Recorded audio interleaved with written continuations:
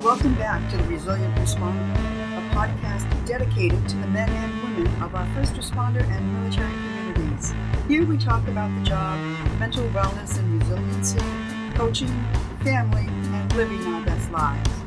Now, once again, here is your host, Keith Hanks. All right, folks, welcome back to the Resilient Responder podcast. Again, I am your host, Keith Hanks, and this podcast is always dedicated to the mental wellness and resiliency of the men and women in the first responder and military world. It's always interesting when I get the ability to bring guests onto the show, who we end up getting on. And like I said in the beginning, when we put this whole thing together, it wasn't always going to be just the first responders, right? We wanted to open this up and open people's minds to the other end of this when it comes to the mental wellness, and that would be the clinicians and the other resources that are out there. And today's guest is just that. My guest today is Katy Luallen. She's from California. She is a practicing therapist, trainer, and an advocate, has been for a long time. And she began working with first responders and veterans very early on in her career. She's been a clinician with the Critical Incident Stress Management Team out of Butte County for over 20 years, where she's the clinical co-director. She trains both fire and law enforcement agencies and peer support teams as well. In her private therapy practice, she's facilitated a first responder-based support group as well. So with that, I'll let Katy kind of take over and give me and our guests a little bit more of her background and what she does. Katy, thanks for coming on today. Oh yeah, thank you for having me. I'm super excited to be chatting with you about this. Let's see. So more about me. I kind of fell into working with first responders. I hung out with a bunch of firefighters when I was in graduate school. So that was my sort of first introduction to the culture. And then was asked to be on the CISM team in 2001 maybe. And then really had an amazing experience after 9/11 when our team was asked to come and debrief. NYPD was debriefing their entire department.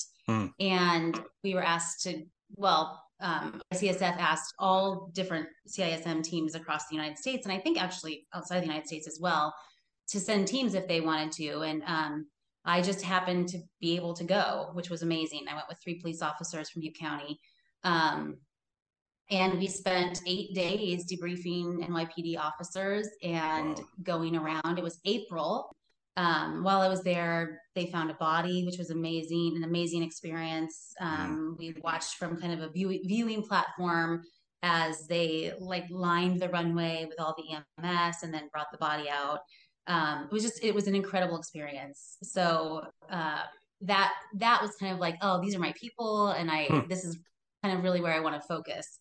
And then since then, I've kind of off and on had lots of nurses, doctors, paramedics, EMTs, fire and law enforcement, and dispatchers also. So yeah, I see a lot of people every week.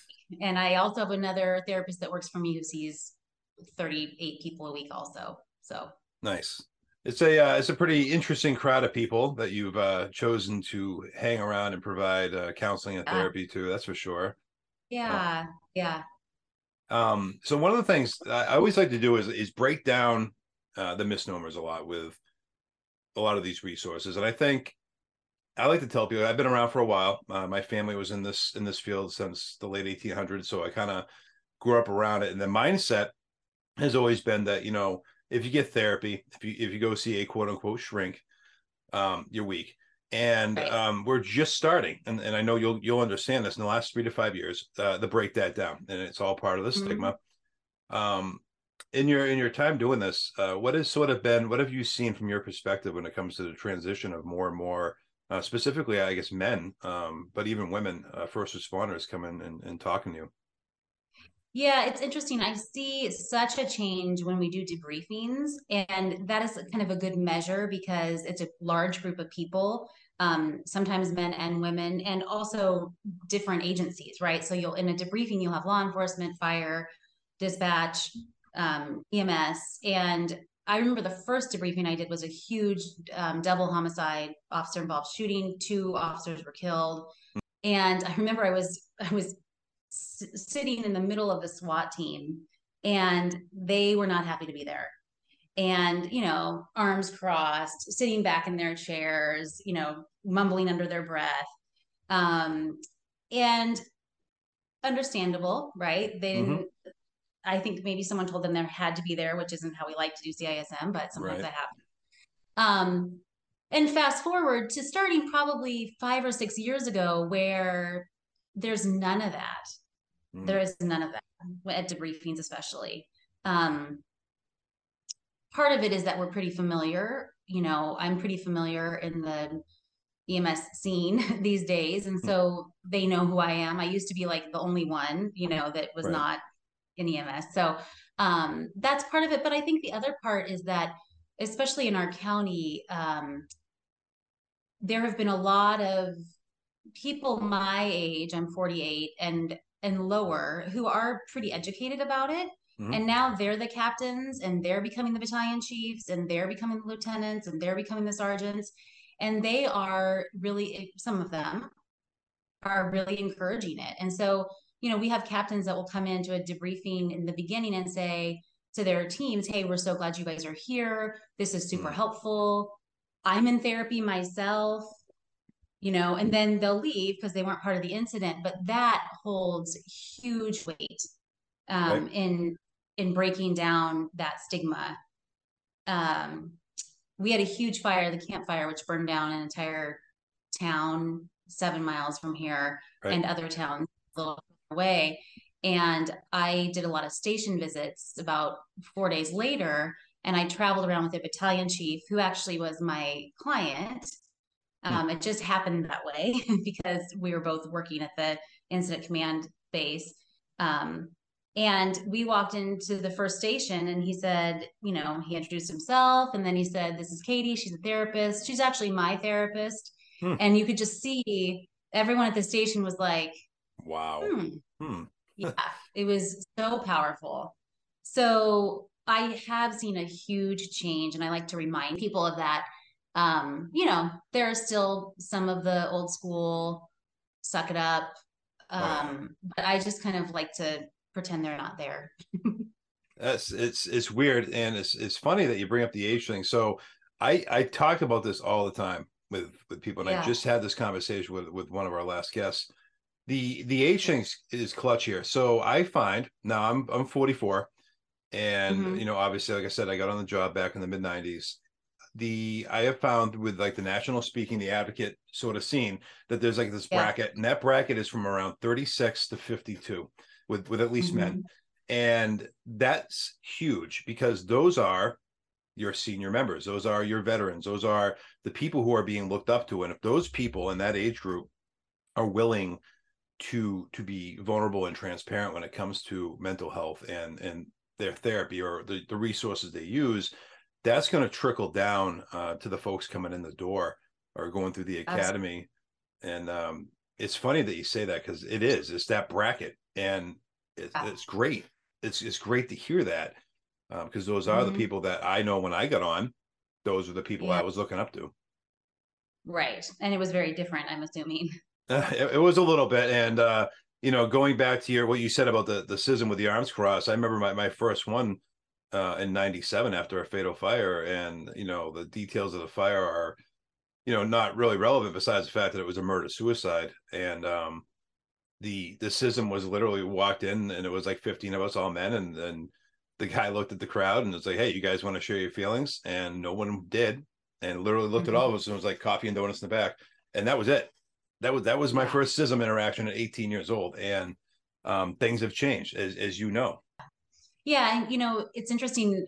Another place that I think I see a huge difference is when I talk to other therapists or read things about working with first responders. Sometimes there's this message of, oh, you have to be so careful. Like, you need to have an entrance door and a door that people can go out of because of all this stuff. And I find that the opposite is true, that I sometimes say more therapy happens in my waiting room than it does in my room, because people will be waiting to come in and going out, and you can see it. They're like, oh, you're here too. And there's this comfort in like, okay, we're in the same boat. They're all in the same boat. They all know it, Yeah. right? It's just whether or not they're willing to deal with it. So that's the other part I like to talk to people about, that when there are supervisors that are negative, or our huge fire, which was in a string of fires that people responded to, but the one that was close by was in 2018.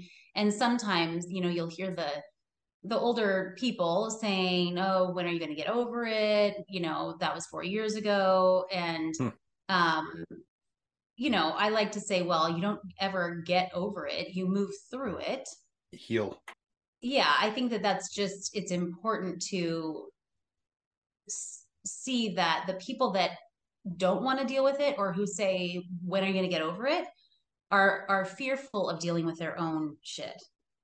Yeah. Because once they say, "Oh, Keith, I see that you're hurting," now they're opening this gate for, now I have to look at my own hurt. And that's pretty scary for people. Self-reflection, it can be a terrifying thing when you're not ready for it. And I know I was. It was very terrifying for me until I owned it and started, taking care of my Yeah. own shit. Yeah. Yeah. So it's hard. And I just like to have grace with those people and say, well, when they're ready, or when they, when the shit hits the fan and they can't get out of bed, or they can't get on the engine, or they can't put their pants on, they'll end up dealing with it also, you know?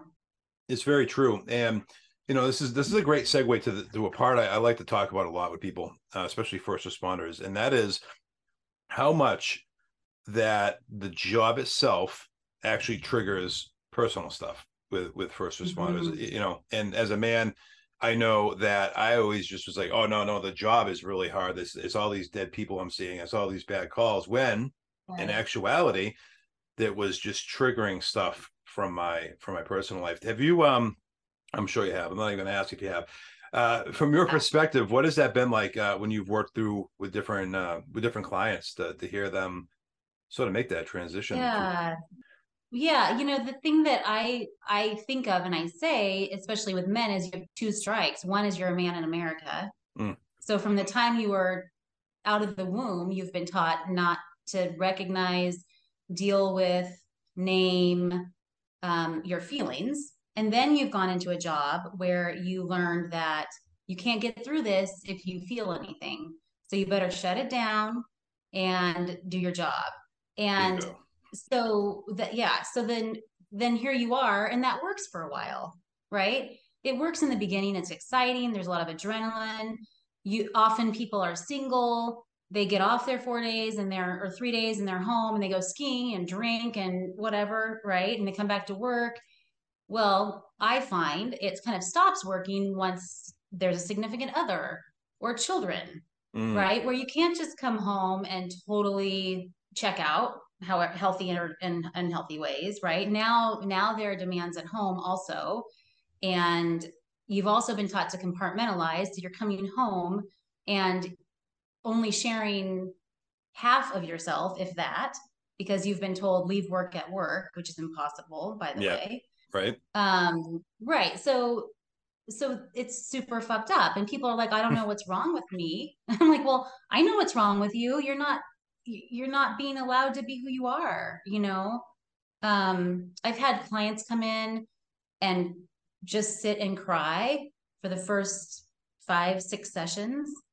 And they'll say, I don't know what's happening. I don't know what's, and I'm like, I do. You have seen a lot of sad, scary, upsetting shit. And you've not allowed your body to let go of it in any way. And here you are. This is healthy. So often I see that what I'm helping people work on is what's going on in your body, and what are those, how do you name that, right? Mm, And then also, how long have helping them recognize what you're saying, how long has it been that you've not been able to recognize your feelings? right. Most of us that work in these helping fields have childhood trauma of our own, Hmm. which is why we feel comfortable doing it. Bessel van der Kolk, who's amazing, who wrote Body Keeps the Score. I was at a conference and he showed a picture of the Twin Towers burning, and it was from Brooklyn on the Brooklyn Bridge, and all the people were coming out towards Brooklyn. Mm-hmm. And he said, this is what normal people do. Normal people leave when something like this happens. Right. But fucked up people go to Yep. that happening, right? And so recognizing what is it about our history that helped us become, feel safer or comfortable, at least, in chaos. And that can be hard to face. It can be hard to see that, especially if you've learned your entire life to not look at that and to not express it and to not name it and to not share it, for sure. Yeah. So it's so one of the things I always say to people when it comes to that is that, the running towards danger thing where normal people, smart people, if you will, go the other way. yeah. I always tell people in regards to what I went through with my own childhood trauma, that at that point when I was on the job, there was nothing more scarier, more terrifying than what I had already been through. So therefore, maybe in a way, there's almost like a death wish part there where you're not afraid of it. And what's it going to do? It's going to kill you. Everything's going to be over. So, it's always funny when someone, well, not funny, it's actually terribly sad, but it's always interesting when someone, especially from a clinical point, brings up that point of view that, a lot of these first responders, especially the men, have had childhood trauma. And the numbers, and I'm sure you're aware of this, the numbers are very high. I was part of a research project where they did surveyed 100 men, male firefighters, and 75% of them, these were all men who either were diagnosed with PTSD or had symptoms of, 75% of them had childhood trauma. Oh yeah, I undoubtedly. I probably 85%, 75% know about it or were able to express it.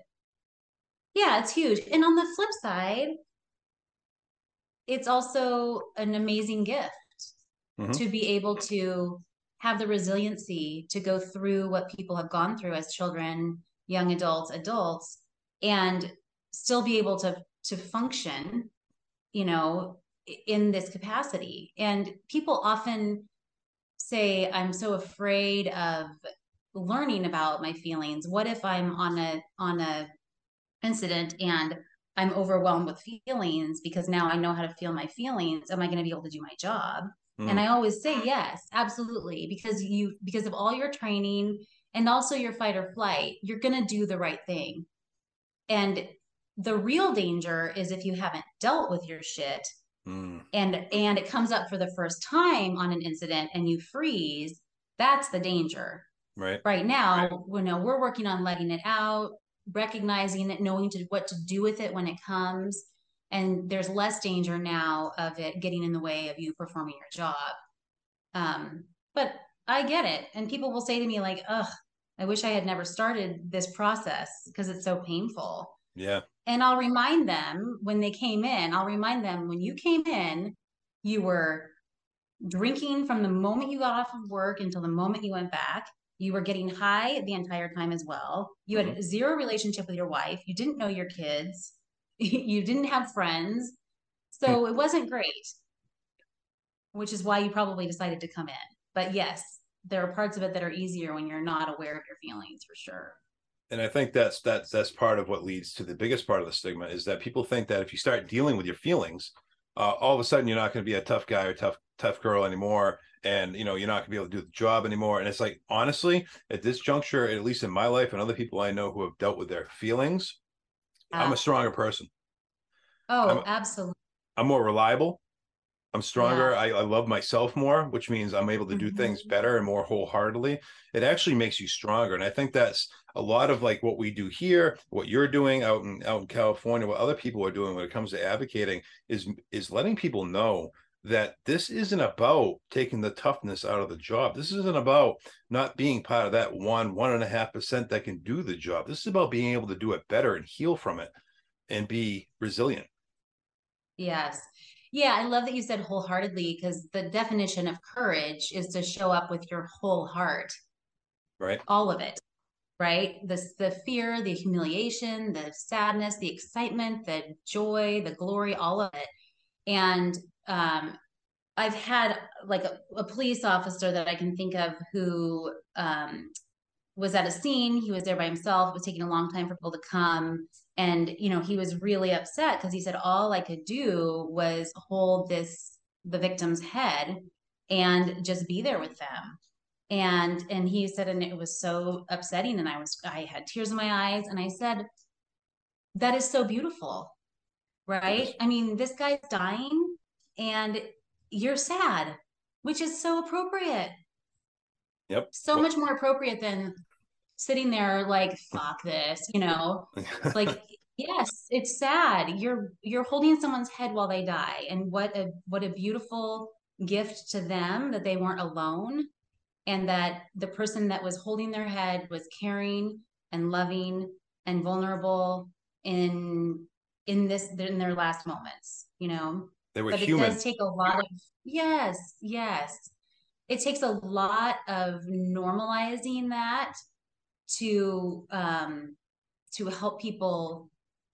I'll say, you've been learning for 44 years not to show your feelings, and that feelings are bad and they're a weakness. So it's going to take a while to unlearn it, but it happens rather quickly, I find, once people are in the situation where they can be open and vulnerable. Yeah, once those dominoes start falling in a positive way, it does happen quickly, and you quickly learn. You don't necessarily change, but you quickly learn what you need to do to continue to change, and especially when it comes to, like you said, feeling again, and feeling maybe for the first time, and having that full spectrum of emotions instead of just anger and confusion and anxiety. You actually have a full spectrum. You're able to be happy, you're able to be sad, you're able to be scared, because it's okay to be scared. Even as a man, I get scared. Mm-hmm. You know what I mean? And Yeah. you have to own that. Yeah. Yeah. Yeah. And I think that people do, once they're more comfortable with it, once they've been doing it for a while, they know that, I think it's just Yeah. right in the beginning where it's like, oh shit. And I will always ask people, how does your body feel? Mm, Like lower than your throat, right? Because yeah. so many men, they can tell me they think what they're thinking, but I'll say, no, like, what do you feel in your throat? What do you feel in your chest? What do you Mm. feel in your heart? What do you feel in your belly? What do you feel in your knees?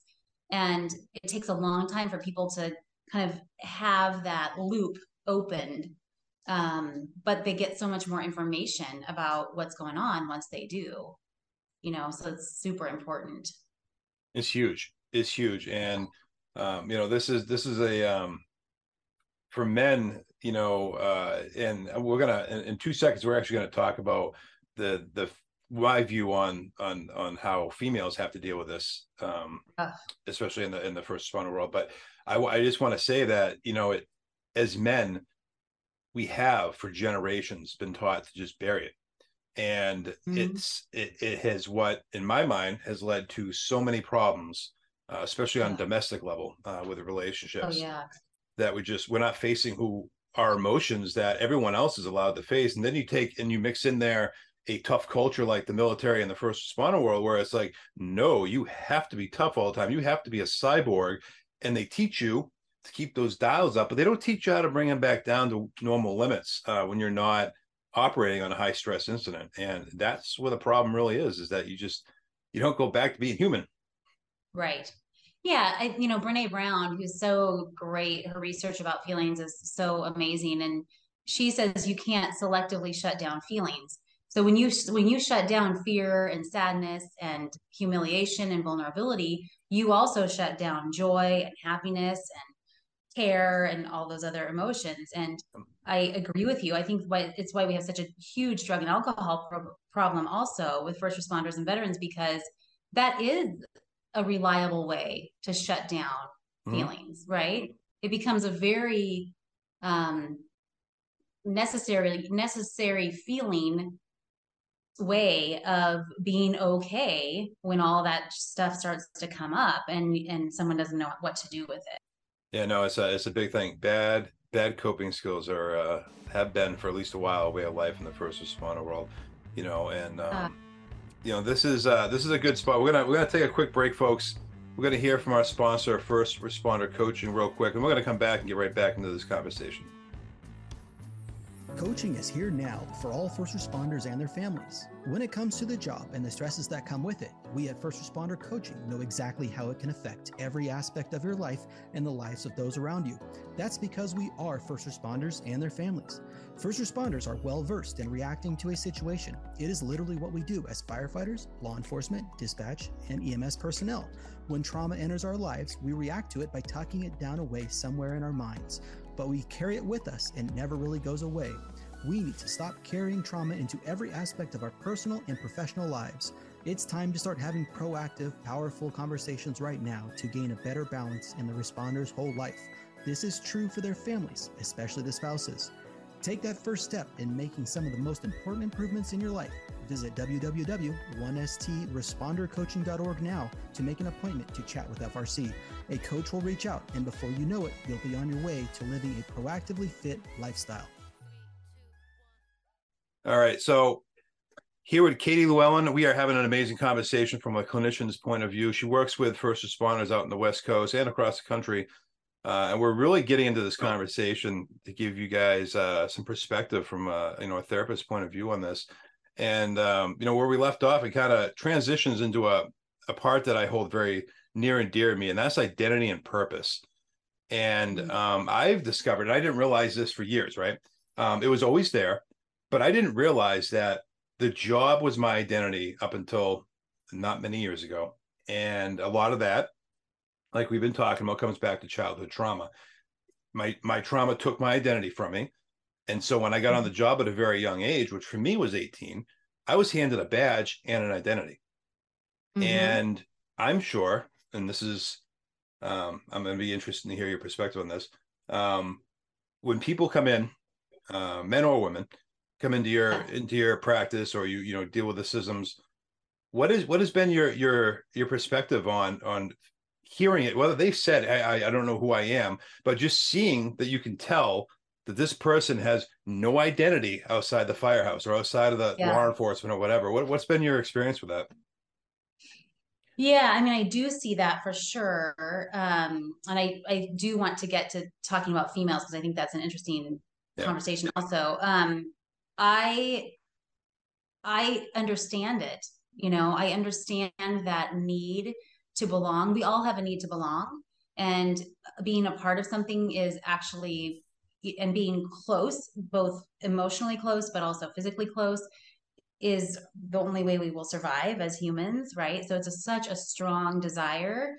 And what I see is that conflict between this identity that I'm supposed to be, right? This tough firefighter, this tough police officer, and this inside that is, I sometimes say, like, this little teeny tiny boy. I say that to myself. I don't say it to my clients, but this teeny tiny boy who's just hurt and scared and confused. Right. And how do you meld those two together? How can you be both? Right. And there's conflict there. And I also see it when people retire. Yes. I've had a few pretty young guys retire on medical retirement, and it's interesting to watch their process of letting go of that. And, like they've been firefighters since they were 18, 19, 20. And now people say, oh, what do you do? And they're like, I'm retired firefighter. Oh, I have no idea. So young. Yeah. Oh, you're so young. Yeah. Yeah. And, some of them are very open about sharing why and how. And I think that that's super healthy. And they are searching for their, like, okay, what do I want to do? And the hard thing, I think, in that is that being in the military or being a first responder, I don't need to tell you this, but there's such a rush associated with the job. Mm-hmm. And people they know that they don't want to do that anymore, or they can't do that anymore. But there's this search for, like, what else am I going to do? Like, like that's going to, am I going to work at Lowe's? Like, no. Nothing else, nothing else measures up at that point when you Yes. leave the job. Yeah. Yeah. And so, and purpose also, because when your purpose is saving lives, like really truly saving lives, um, finding something else that gives you a sense of purpose can be really hard. And we talk a lot about, like, especially those younger guys that have retired, who are home now with kids. And I'll remind them, when you were gone for 40 days during the summer, and I was Zooming with you from a hotel in the middle of a inferno, all you wanted was to be home with the kids.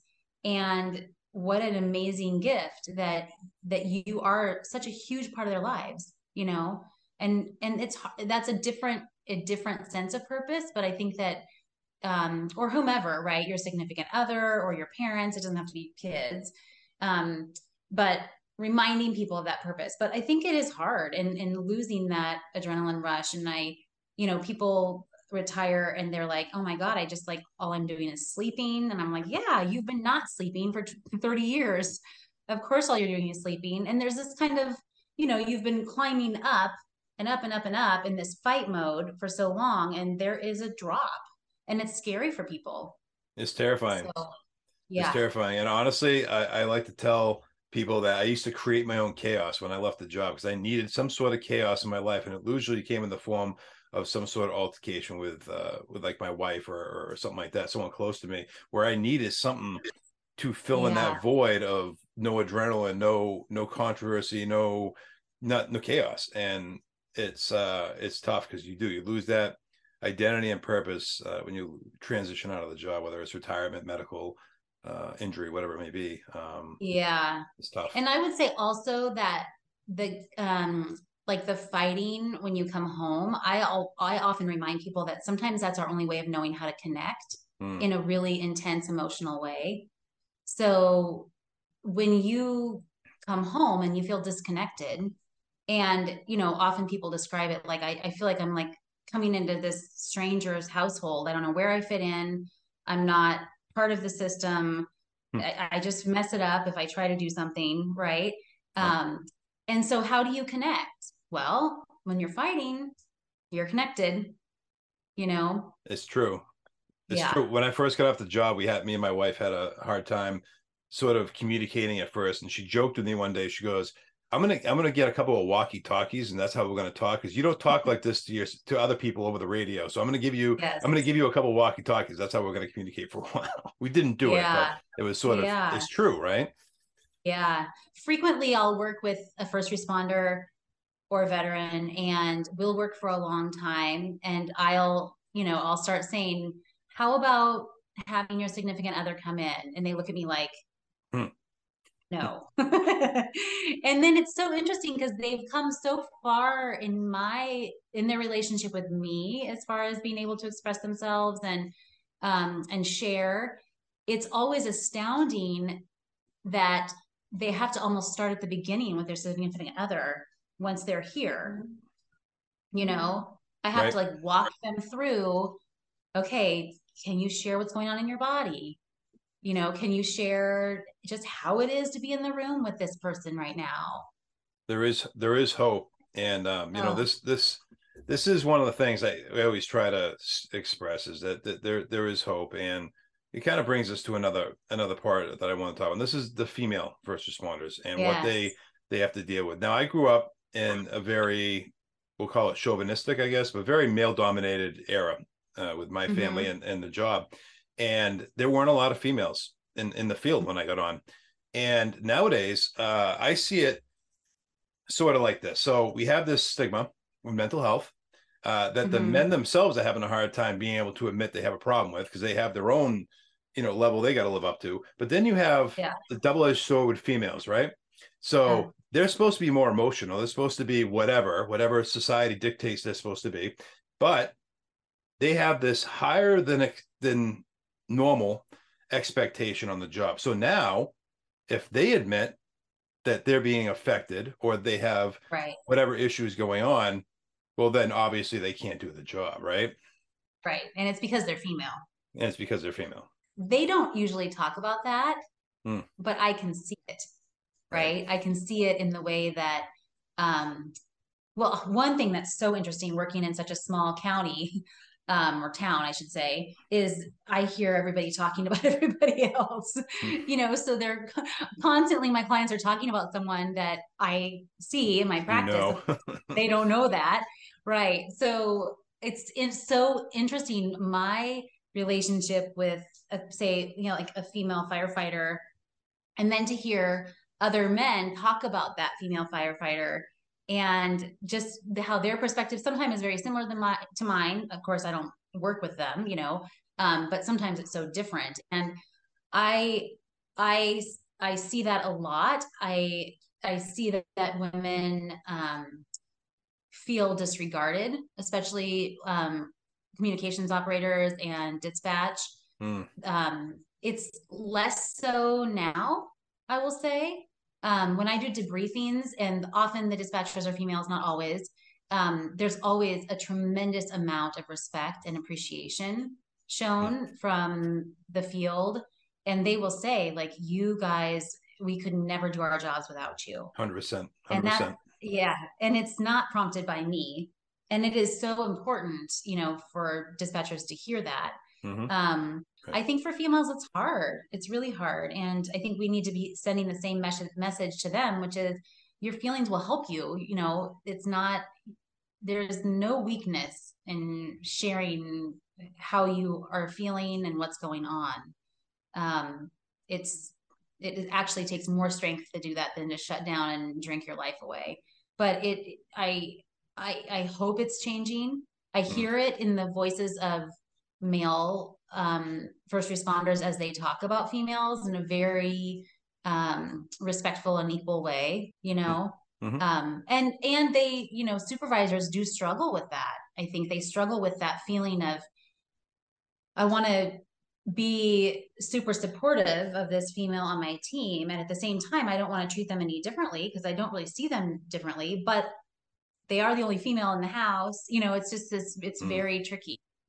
And often they'll tell me, and they're great firefighters. They see things and do things and understand what's going on in a way that men don't, just because of our gender differences or, whatever. It's true. Yeah. And I agree. I think things are changing. And I think a lot of that's thanks to some of the females that are out there on the tip of the spear, so to speak, with this topic. And a shout out to Tracy Eldridge, who is a friend of mine who also runs her own podcast and runs her own business, On Scene First. And she actually, her background is being in dispatch. And she was a supervisor out here in my neck of the woods. And she now goes around the country and talks about, dispatcher wellness and focusing on how, dispatchers and telecommunicators are always, the forgotten ones. And her being a female and getting up in front of people and sharing her story is helping to, bridge that gap and break down some of that stigma.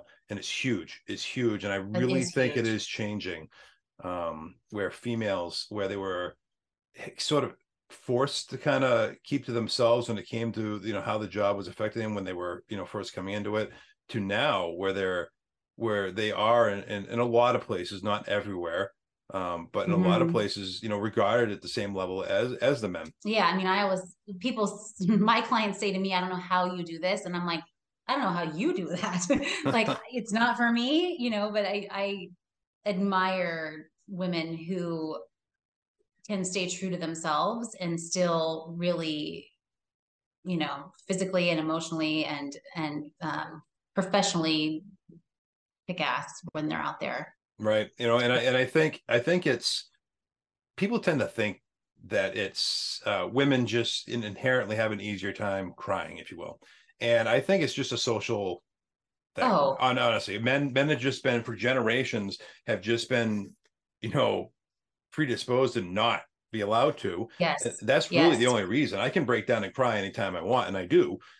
But because of society in this culture specifically, I had just been so trained and mind warped not to, that I had to start unmind warping myself, and a lot of other men have had to do the same, and it's not that necessarily, I mean, yes, in some genetic level, maybe women are more connected with their emotions, but we're not necessarily more emotional more than the other sex. It's not, No, it really isn't. no. I mean, I have 2 boys and 2 girls of my own, my children, Hmm. and my boys are very emotional.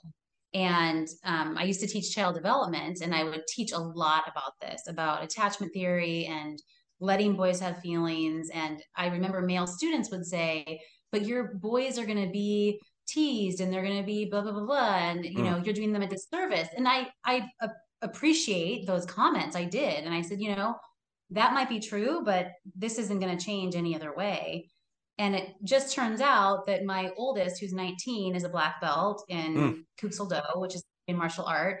He's kind of a skinny, thin, nerdy Hmm. artist, and he could kill someone. So, and very emotional and open, which is lovely. And then my youngest, who's 13, also super emotional. And he's 13, he's 6 feet tall. He'll Hmm. probably be about 6'4", 6'5". Wow. And so I love it. I love that I have these strong, very sensitive, emotional boys. That's the key word, And strong. yeah. And I think that's a So misnomer. And I think that's great. I appreciate you saying that, because being, as a man, being in touch with your emotions, even a female, being in touch with your emotions doesn't make you less strong. It makes you stronger, because you have more control over that spectrum. I think it is changing. And sometimes I believe that. And then I,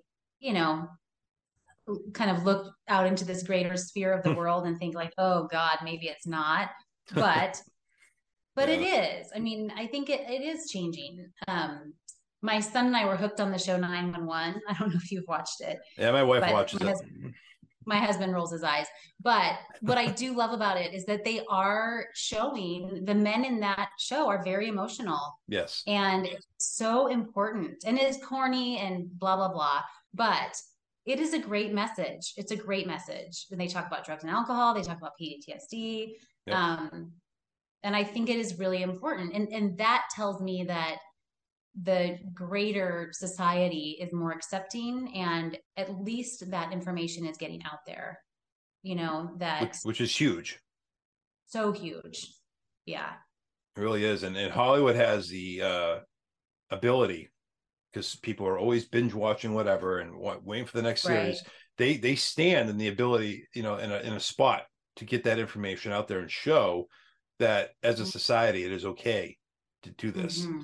And to have these shows that are, first responder based, showing that is a big thing. Yeah. Yeah. And ultimately, I think it is, as people change, as first responders change, as veterans change, and they talk to their friends about their change, and they're accepting of their coworkers who are struggling, and they see it, and they can say, hey, I can see you're struggling.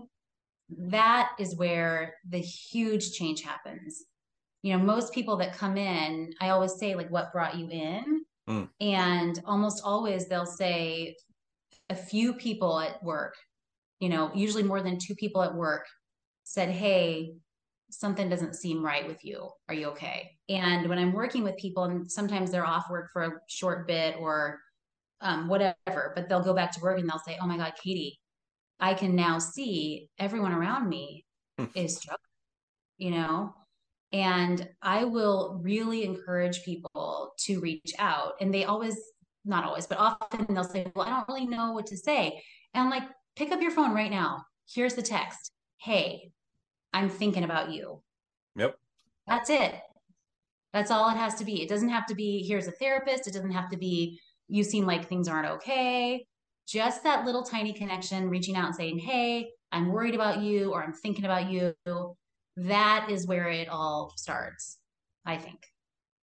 It really is conveying that empathy and that sympathy more frequently. I think, beyond just, what we do for a job and being like, oh, we care for people when we have to go care for people. Let's care for people even when it's not, when we're not on the time clock. You know what I mean?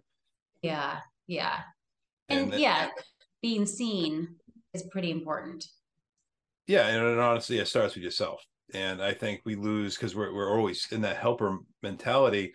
We lose focus on what it really needs to be. And we really need to start with self-love. We really need to care about ourselves. And that's not necessarily in a narcissistic way, but we really need to care for ourselves and love ourselves if we're going to be able to transfer that to the job and ultimately our personal life, especially our spouses and our children. I think people have a very skewed vision of what therapy is. Mm. And I want people to know that, like, this is kind of what therapy is, right? It's just talking about this stuff. It's not, Yep. I don't do I don't do any written assessments. I don't do testing. I don't do any of that shit, because what I know is healing for people is a connection and feeling seen and heard. And it's really just a conversation. It's just a conversation with someone who is not involved in your everyday life and has some insight about, the kind of systems of feelings and how your brain works and trauma in this case and all of it. And I don't think it's as scary usually as people think it's going to be. That's really important for people to understand. It's a big deal, and that's why I love seeing not just the podcast, but people out there talking more on social media about all of this, all of it, whether it's just the symptoms, or it's the resources, or it's admitting they see a therapist, whatever it is. I think the more and more that people come out about this, and this becomes the normal conversation, much like in the fire service, cancer was like we never talked about cancer. Oh, Right. we don't clean our gear. You had to wear the melted helmet all the time, and the dirtier the gear, the tougher you were. And now it's like, oh, well, Yeah. that shit gives you cancer. Right. And now we clean our gear, and now we talk about cancer, and now we get pre-screenings, and we go and see our doctor and stuff. This, I think, is the path that mental health is sort of on, where Yeah. we're starting to get to that more normal conversation where the people are like, oh, wait a minute, you said you're scared of something, or you have PTSD. Oh, sorry, don't talk about that. We're now starting to be like, hey, tell me a little bit more about that. I don't know a lot about that. And that's huge. That's I think a big change in the breakdown of the stigma. Yeah. I mean, my dream is that there's training around wellness every week in the fire station and at the PD in the, office, Mm-hmm. just like there is about cleaning your gear and breathing apparatus and all those things, because once it's really embedded and it just becomes this like training that we do every week, that I think is when it's going to, then when people aren't having to seek it, right? It's just there. I think that's really important. And we did that for a while after the campfire, and it was so successful. It was so interesting for me, because I would walk into a station and just kind of sit down to shoot the shit with people, and pretty soon, more people are in the doorway. Someone's now in the kitchen. The young guys are coming in from cleaning the trucks. Like, Yep. okay, now, an hour later, everybody's sitting there having this conversation, because it's important, and it has to sort of happen organically. I don't think holding a big training, that you can show up to or not, you know, I don't think that works as well as that sort of like informal, this is what we talk about all the time. It's same with suicide. Like, the more we talk about suicide, the less stigma, and the more it just becomes a conversation, and a person is able to say, hey, I'm feeling suicidal, instead of it being this huge secret. So that's a whole other ball of wax, but sort of. Right, right. And the hope is here that, proactive resiliency sort of becomes a thing where we're not waiting for crisis to happen to start getting people back to healing, that we're healing from the get-go. So this doesn't become strange territory, and people have this as a skill set, much like you have your firefighting or your law enforcement skills, you have your mental health skills. And, I think it could lead to such great things. I think it's so great that you are doing this podcast, and that you're being vulnerable and willing to talk about your own experience. And it's such a great way of normalizing the conversation. Yeah, just taking away that stigma that something is wrong with someone because Right. they're struggling, So, well, I'm not the only one out there doing it. I appreciate that. And that's why we do it. We want people not to have to go through what we did for such a long time. And there's no reason why anyone should. and I will say that just quickly, that is one thing that I have seen that has changed also, is that I'm getting more and more clients in their 20s who are getting it, like, oh, I got to start clearing this shit out as it's happening, because they're working with 40, 45-year-olds who they see are so overwhelmed and so shut down and so unable to deal with their emotions. And so that's great. That is, friends say, oh, my son or daughter is thinking about being a firefighter. What do you think? And I'll say, well, I think they should use every single one of their EAP sessions from the moment they start, just Mm-hmm. as get that stuff out, and process it and process it and process it so it doesn't build up. Exactly. Yeah. No, it's just building that skill set and getting familiar with unfamiliar territory for sure. Yeah, for sure. Oh, awesome. Katy, this has been an amazing discussion and a great perspective for those listening and watching to hear a clinician sort of give their end of things. Thank you for coming on today. Oh, you're so welcome. It's been great for me too. Appreciate it. Awesome, folks. I will put the Katy's information in the show notes for you to reach out to her and check out her stuff for sure. And stay tuned for future episodes here on the Resilient Responder podcast. And as always, stay safe and stay healthy. Much love.